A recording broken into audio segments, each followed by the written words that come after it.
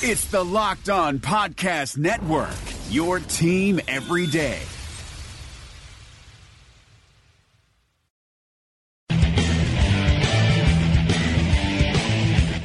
You are Locked On Jazz, your daily podcast on the Utah Jazz. Part of the Locked On Podcast Network, your team every day. It is Locked On Jazz for the 9th of April. The Denver Nuggets come to town. They're strangely slumping and awfully good at the same time. Two notes that might be a bit disconcerting for the Utah Jazz as they head into the offseason. An interesting athletic poll and a Time Machine Tuesday. It's all coming up on a fun edition of Locked On Jazz. Pow! How are you? I'm David Locke, radio voice of the Utah Jazz, Jazz NBA Insider. This is Locked On Jazz, your daily podcast on the Utah Jazz, giving you insight, expertise, geeky numbers, and hopefully making it fun to be a Jazz fan. This show is available to you on the Himalaya app, as well as on Apple Podcasts, Google Podcasts, Spotify, or just tell your smart device when you get in the car to play podcast Locked On Jazz. Hope you're good. It's great to be back with you. Fun one tonight, Denver Nuggets, the Northwest Division champion Denver Nuggets. In all likelihood, I don't think they could slip behind Portland before it's over. It's so confusing. Denver is at 27 losses. Portland's at 29. So I guess in theory they could slip behind Portland somehow before it's over. I didn't think so, but maybe. No, they are the Northwest Division champions. They have that tiebreaker. So confusing. Here's where the Jazz sit. For the Jazz to get home court advantage, they would have to win their final two. Portland would have to lose their final two at L.A. tonight and then at home against Sacramento. It's not totally impossible, but it seems unlikely. The Houston Rockets, without head coach Mike D'Antoni, play the Oklahoma City Thunder tonight. If Houston wins that game, then the Jazz are the 5 seed and Portland is the 4 seed, and we know where we're going for the playoffs. If Oklahoma City wins that game and the Jazz lose tonight, then we don't know where we're going. Then it's still possible the Jazz could slide to 6 with a loss to the Clippers if Oklahoma City beats Milwaukee. Excuse me. And we don't know who 3 and 4 are because Houston and Portland would still not be decided. If Houston were to lose to Oklahoma City tonight and finish 53-29 and Portland were to win out, Portland goes to 3 and Houston goes to 4. The wild card here also is if Denver were to lose tonight to Utah and Houston were to win, Denver could slide to 3. If Houston wins tonight, the Jazz are set at 4. Okay? Or excuse me, set at 5. You got all that? Does that all make any sense to you? Who knows? Sounds from the injury report like Derek Favors will be back tonight. He is probable. Don't know whether he'd play in L.A. on the back end of the back-to-back or not. Denver comes in as a really interesting team, researching them last night. Few things that jumped out to me. So they're 53-27, have had a great year. They finish up playing us tonight, and then they play Minnesota at home to close the season the next night at home. They are the 7th-ranked offensive team and the 10th-ranked defensive team in the league. And their stat profile is impressive. They have won 32 games against above 500 teams this year. They must have played a bunch of above 500 teams early that are no longer above 500 because they ended up playing 50 games against above 500 teams, and we ended up playing 41 against above 500 teams. So they have 32 wins against above 500 teams. The Jazz have 19. What's interesting about them, and it is obviously related to altitude, is how different they are home versus road. And I think that'll be a really interesting question for them as they move through the playoffs. They have used that home court advantage as they should with the Mile High. They are 33-7 at home. They're 20-20 on the road, so that's not bad in any way, shape, or form. They're just very different. And they have some unique numbers to them. Their defense is 4.5 points worse on the road than at home. But their offense is 9 points worse on the road than at home. That's really strange. They are the second-ranked offensive team in the league at home and the 19th ranked offensive team on the road. Seems weird. They have been since they started playing a hard schedule, unlike early in the year when they had a soft schedule, they have been a middle-of-the-road 500 level team. This was kind of what I talked about all year long, that they would play a soft schedule early, get rolling. Their first 22 games, their efficiency differential was a 6. Their last 19 games, it's even. So it's hard to tell, this weird season where so many of these schedules were bundled together. The other one that's weird about them is they are in a collective offensive shooting slump. Over the last 10 games, they are the 28th ranked offensive team. They are 29th in the league in shooting. Nikola Jokic over the last 10 games is 17% from 3. Jamal Murray is 29%. Paul Millsap shooting 40%. Over the last 5 games, Gary Harris and Will Barton are both shooting 35%. Harris is 16% from 3, and Barton's 24%. They have really been beaten up and injured a bit in this run of such a great season. And it seems to have worn them out a bit. But the collective offensive slump is strange. They have found a way to win ball games, though, to their credit. There's a bunch of games. They came back to beat Detroit when it looked like they were on the ropes. They came back to beat Washington when it looked like they were on the ropes. They snuck out an Indiana 102-100 win. They snuck out a Dallas late-game win.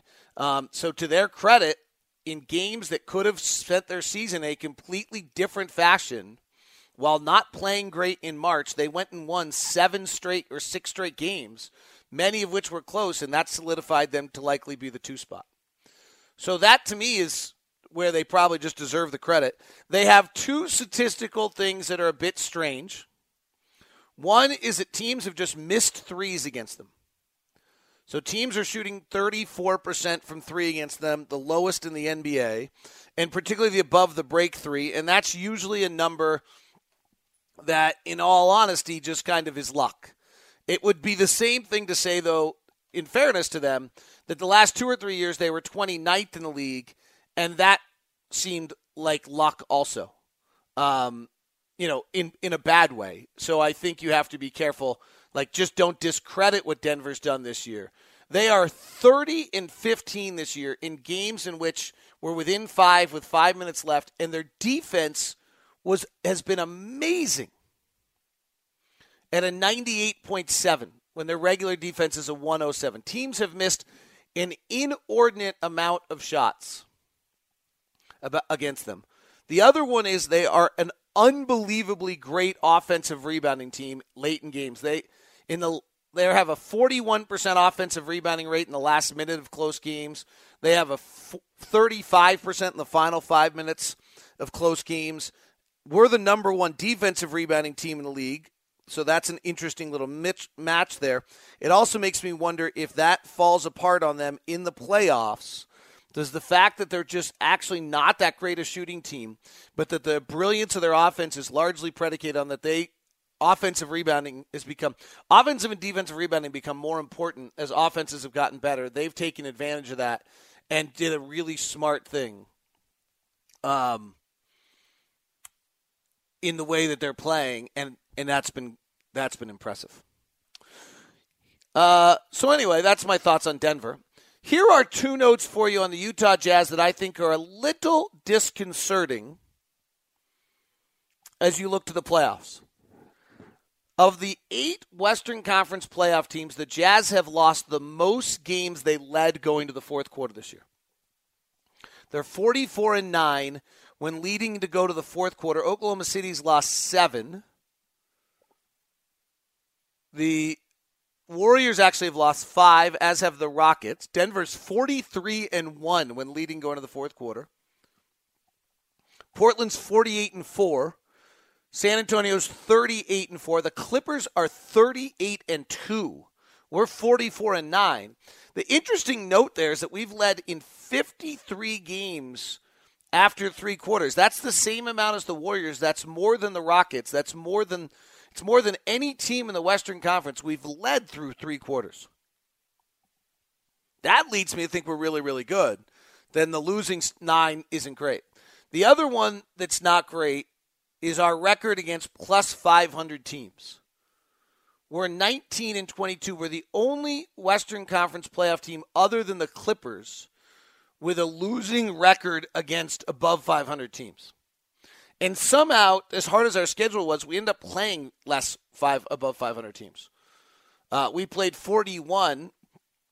The Warriors played 51. They're 35-16. The Nuggets played 52, and they're 32-18. Houston's 26-16. Portland's 28-19. We're 19-22. So take that for whatever it is. Today's show is brought to you by Murdock Hyundai. I am driving the brand new Santa Fe, and once again, the technology blows me away. Now, here's what's interesting about this is I'll be honest, I was in a rush. I had the Tucson. They're selling the Tucson so fast, which is their smaller SUV, that I had to turn my Tucson back in because it got sold. And Blake and I was in a rush. I think I was heading either to a game or the airport, and Blake was in a rush. And so they put me in a new Santa Fe. He didn't tell me about any of the new features. It's the coolest thing. First off, when I'm driving right in front of me, as I look out the windshield, like in space, is my miles per hour. If I put it on the cruise control, that it tells me what I put it on and then my distance from a car. If I change the radio station, it tells me what the channel is, so I never have to take my eye off the road to see what channel. Pretty incredible. All these safety things. I'm convinced it slows down. I don't know this for a fact, but I'm convinced it slows down as I take curves. It somehow knows I'm on a curve and slows me down on my cruise control. It's basically driving the car for me. The Hyundai technology is amazing. You do not think of, at least I never did, think of Hyundai as a brand that was on the cutting edge of all technology. But I was wrong. It's incredible. Check it out. The Hyundai Santa Fe, 4646 South State Street. Also in Logan and in Linden. Blake is usually at the Linden store. Jason helped us out as a sales guy at the Murray store when we bought our Santa Fe. This is wild. You got to check it out. Go see if you can test drive it. See what it's all about. It's all at 4646 South State Street. I want to tell you about Wyze as well. They spell it W-Y-Z-E, and you can go to WYZE.com/lock to check it out.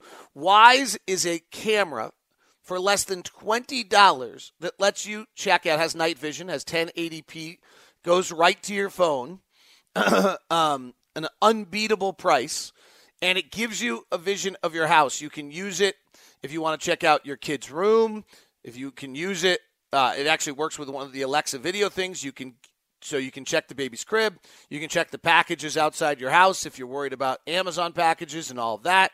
You can do it on sound recognition. It has an endless continuous recording for you without, and there's no storage fees to it. It's free rolling 14-day cloud storage. It's really cool. WYZE.com/lock. Check it out. Just $19.99. Just $19.99. WYZE.com/locked. And you have an extra little video camera for security or whatever you might want it to be at your house. The Athletic, Sam Amick, who does a bunch of Locked On NBA with us, did an anonymous player poll. Thought it was really interesting. They talked to 127 players in the league. That's a pretty good amount. The MVP was James Harden, 44%. Giannis Antetokounmpo, 39%. Really close. Really close. So very Interesting there. Paul George, Joel Embiid, Kyrie Irving, Dame Lillard, Kawhi Leonard also got votes. Who is the best defender in the league? 30% said Kawhi Leonard, 16% said Paul George, 15% said Rudy Gobert. I'm going to guess that's because very few people actually guarded by Rudy Gobert. And so the guys that answer these questions are guys who are used to being guarded by these people. Patrick Beverley was 4. Joel Embiid was 5. Drew Holiday was 6. Giannis, Draymond, and Chris Dunn were 7. And then some other. Royce O'Neal got a vote.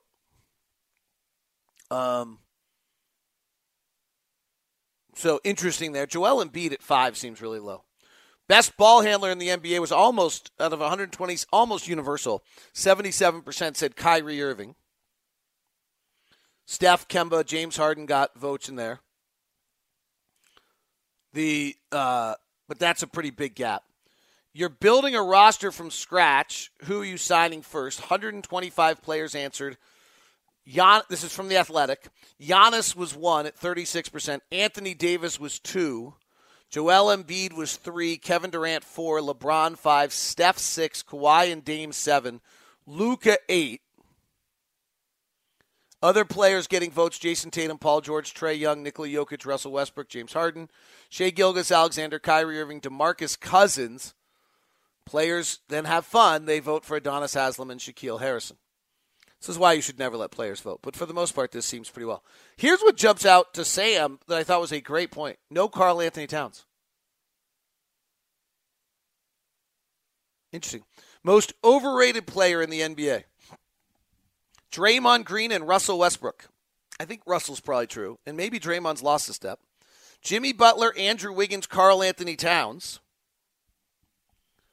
James Harden, Ben Simmons, LeBron James, Kyle Lowry, other players being voted in there. But that's interesting that Russ and Draymond. Who's the most underrated? Drew Holiday got the players' vote on that. Dame Lillard and Chris Middleton, the next two. Michael Conley after that. Bradley Beal, Kemba Walker, Lou Williams, C.J. McCollum. Lou Williams might be there. You know who's not mentioned here that should be in the top of this is Danilo Gallinari. I did some of my Clippers prep last night. What Danilo Gallinari is doing and how much LA is winning is because of Danilo Gallinari. He deserves to be mentioned. Other underrated votes: D'Angelo Russell, Malcolm Brogdon, Nikola Jokic, Tobias Harris, Pascal Siakam, Buddy Hield. Buddy Hield, probably I would agree with. Spencer Dinwiddie, Joe Harris. And then a list of players, none of which included any Jazz players. Derek Favors got mentioned. Drew Holiday, interesting. Most underrated player in the league. Probably true. Best player of all time, 73% took Michael. LeBron comes in 12. Kobe at 11%. So interesting that Kobe is revered the way he is. It's just the numbers do not back it up. Who don't you want to fight? James Johnson was number 1. Steven Adams 2. Zach Randolph, despite the fact he hasn't played all year. 3. Patrick Beverley, Serge Ibaka. Kind of funny that. Now, I think the story on James Johnson, by the way, is that he's a karate 7-time world title winner and black belt. And was like a kickboxer and does mixed martial arts. So that's, I think, why nobody wants to fight him. Who talks the most trash? Draymond 1, Patrick Beverley 2, Russell Westbrook 3, Joel Embiid 4, Lance Stevenson 5, Joe Ingles 6. You were wondering when Joe was going to show up on that. Which coach, aside from your own, would you want to play for? Pop 1, Stevens 2, Kerr 3, D'Antoni 4, Doc 5, Mike Malone 6, Quinn 7, Mike Budenholzer 8, Kenny Atkinson, David Fizdale 9, and Terry Stotts and Fred Hoiberg tied for 10. Fred Hoiberg. Interesting. So playing for Pop still has great value. Which coach would you not want to play for? Tom Thibodeau, Jim Boylan, Igor Kokoshkov, Nate McMillan, Stan Van Gundy, Greg Popovich.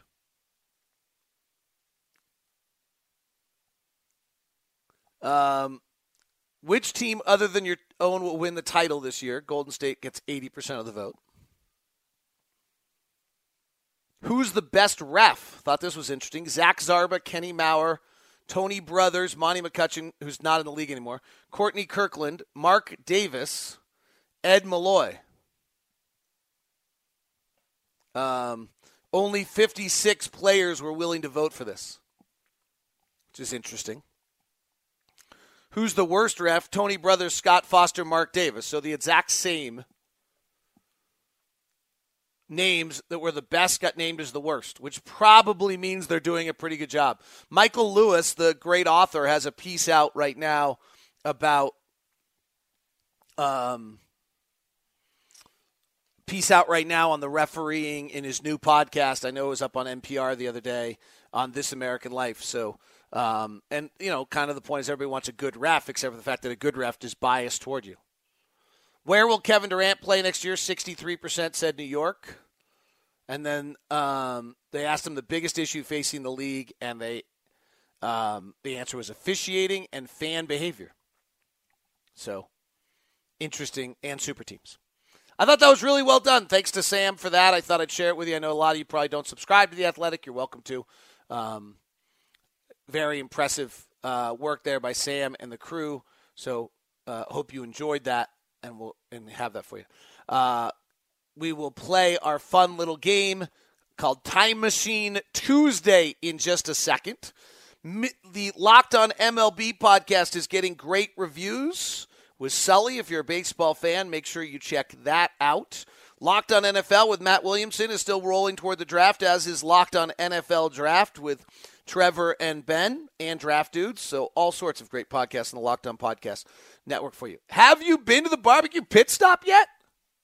I mean, I've been telling you about the Barbecue Pit Stop and the passion and the energy and the expertise. And then you have basically a lifelong barbecue advisor. There's 3 locations in Linden, in Lehigh, and in Salt Lake. And in Salt Lake, it's I might even stop by today. It's right on 3rd West and 1300 South.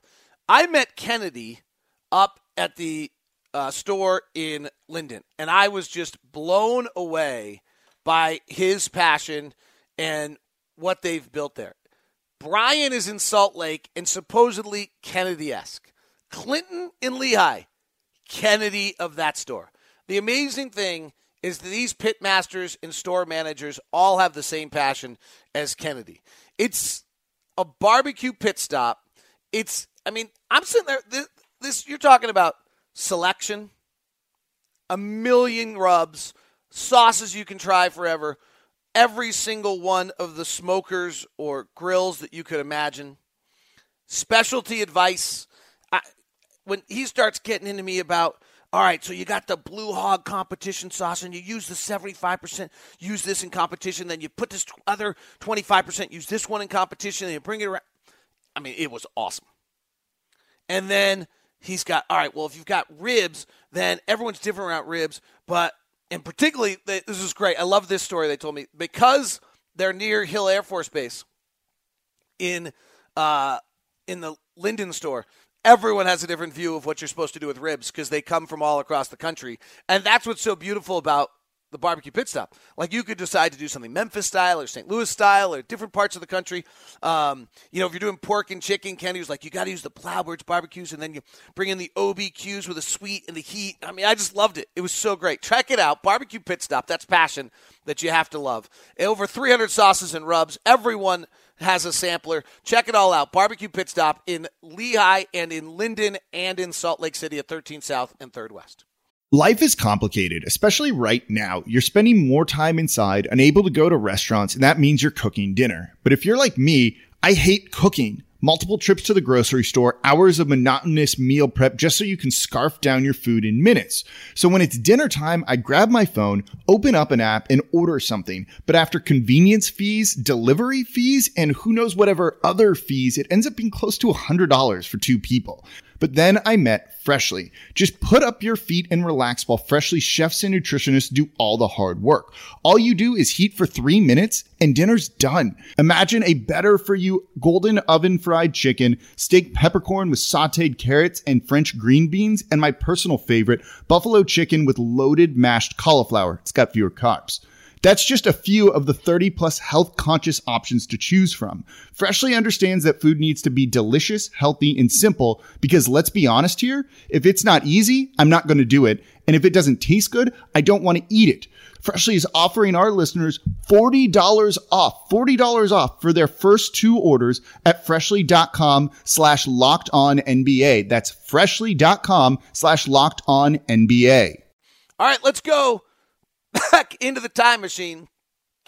Let's see what the little bag pulls out today for the Utah Jazz Time Machine Tuesday. And what year are we going back to in franchise history? I reach in, I grab, and I have 1992. Ooh, I think that's a good one. Sloan's taken over in 92. I think this is the year we lose to the Portland Trailblazers in the Western Conference Finals. Let's go find out. 1992, April 9th, we played the Dallas Mavericks for our 50th win of the year. Maybe appropriate. Had we won 50 before? Is this the first time ever in franchise history we'd won 50? No. We won 54 in 90-91, won 55 in 89-90, won 51 in 88-89. That's the year Sloan took over midway through for Frank. So in 91-92, we beat the Dallas Mavericks on this day to win our 50th game.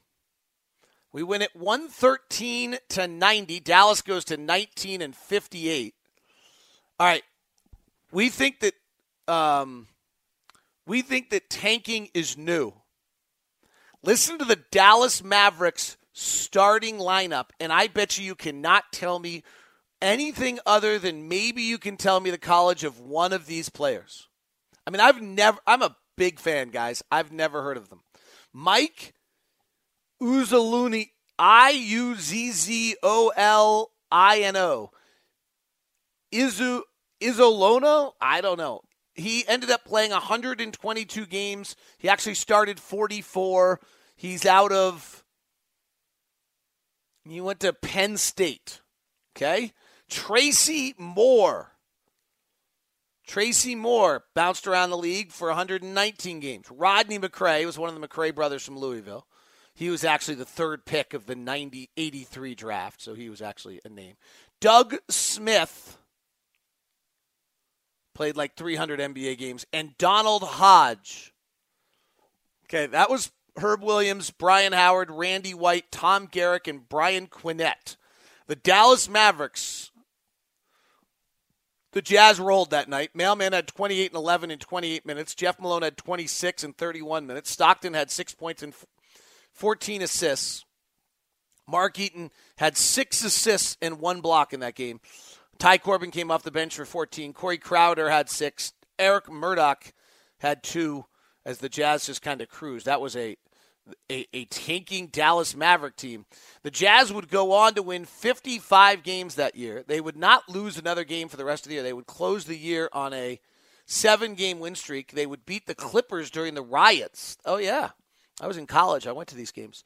During the riots in L.A., in a tough 5-game series, then would go on to beat the Supersonics in a 5-game series before losing to the Blazers, with the crushing game being Game 5 in Portland. They lost in overtime. The Jazz tied it up, went to OT, and lost to Portland in OT. That was an incredible game. The Jazz fell behind early, fought their way back. That's one of the, kind of where the franchise could have changed. Stockton only went 1 of 6. I remember this game. Stockton went 1 of 6. Tyrone Corbin was unbelievable in that Game 5 overtime loss to Portland. He had 28 points off the bench. Buck Williams, Clyde Drexler, Jerome Kersey, Terry Porter, and Kevin Duckworth. They all had big games. Kersey had 29. Terry Porter had 24. He was a hard one for Stockton to play. The one that's incredible looking back at this game, Buck Williams, 52 minutes. Clyde Drexler, 50. Jerome Kersey, 48. Terry Porter, 47. Portland played 7 players that night. They only played 28 minutes off their bench the entire night. I think Rick Adelman was the head coach. Mailman played 51 minutes in overtime. He had 38. Jeff Malone had 23. Mark Eaton, I think, got in foul trouble that night. And the Jazz lost that in overtime. Then they came home for Game 6 and fell 105-97. If I remember correctly, kind of lost that one, fell apart late in that one. In fact, they were tied going into the fourth quarter and then really fell apart late in that ball game as John went 5 of 19 and 1 of 8 from 3. He did have 12 assists. But Terry Porter was always a really hard matchup for John at that stage of time without a second ball handler to help him out. Jeff Malone went 7 of 17. Mailman had 23 and 19 that night. Ty Corbin had another amazing night. He had 22 points. He was great during that playoff series.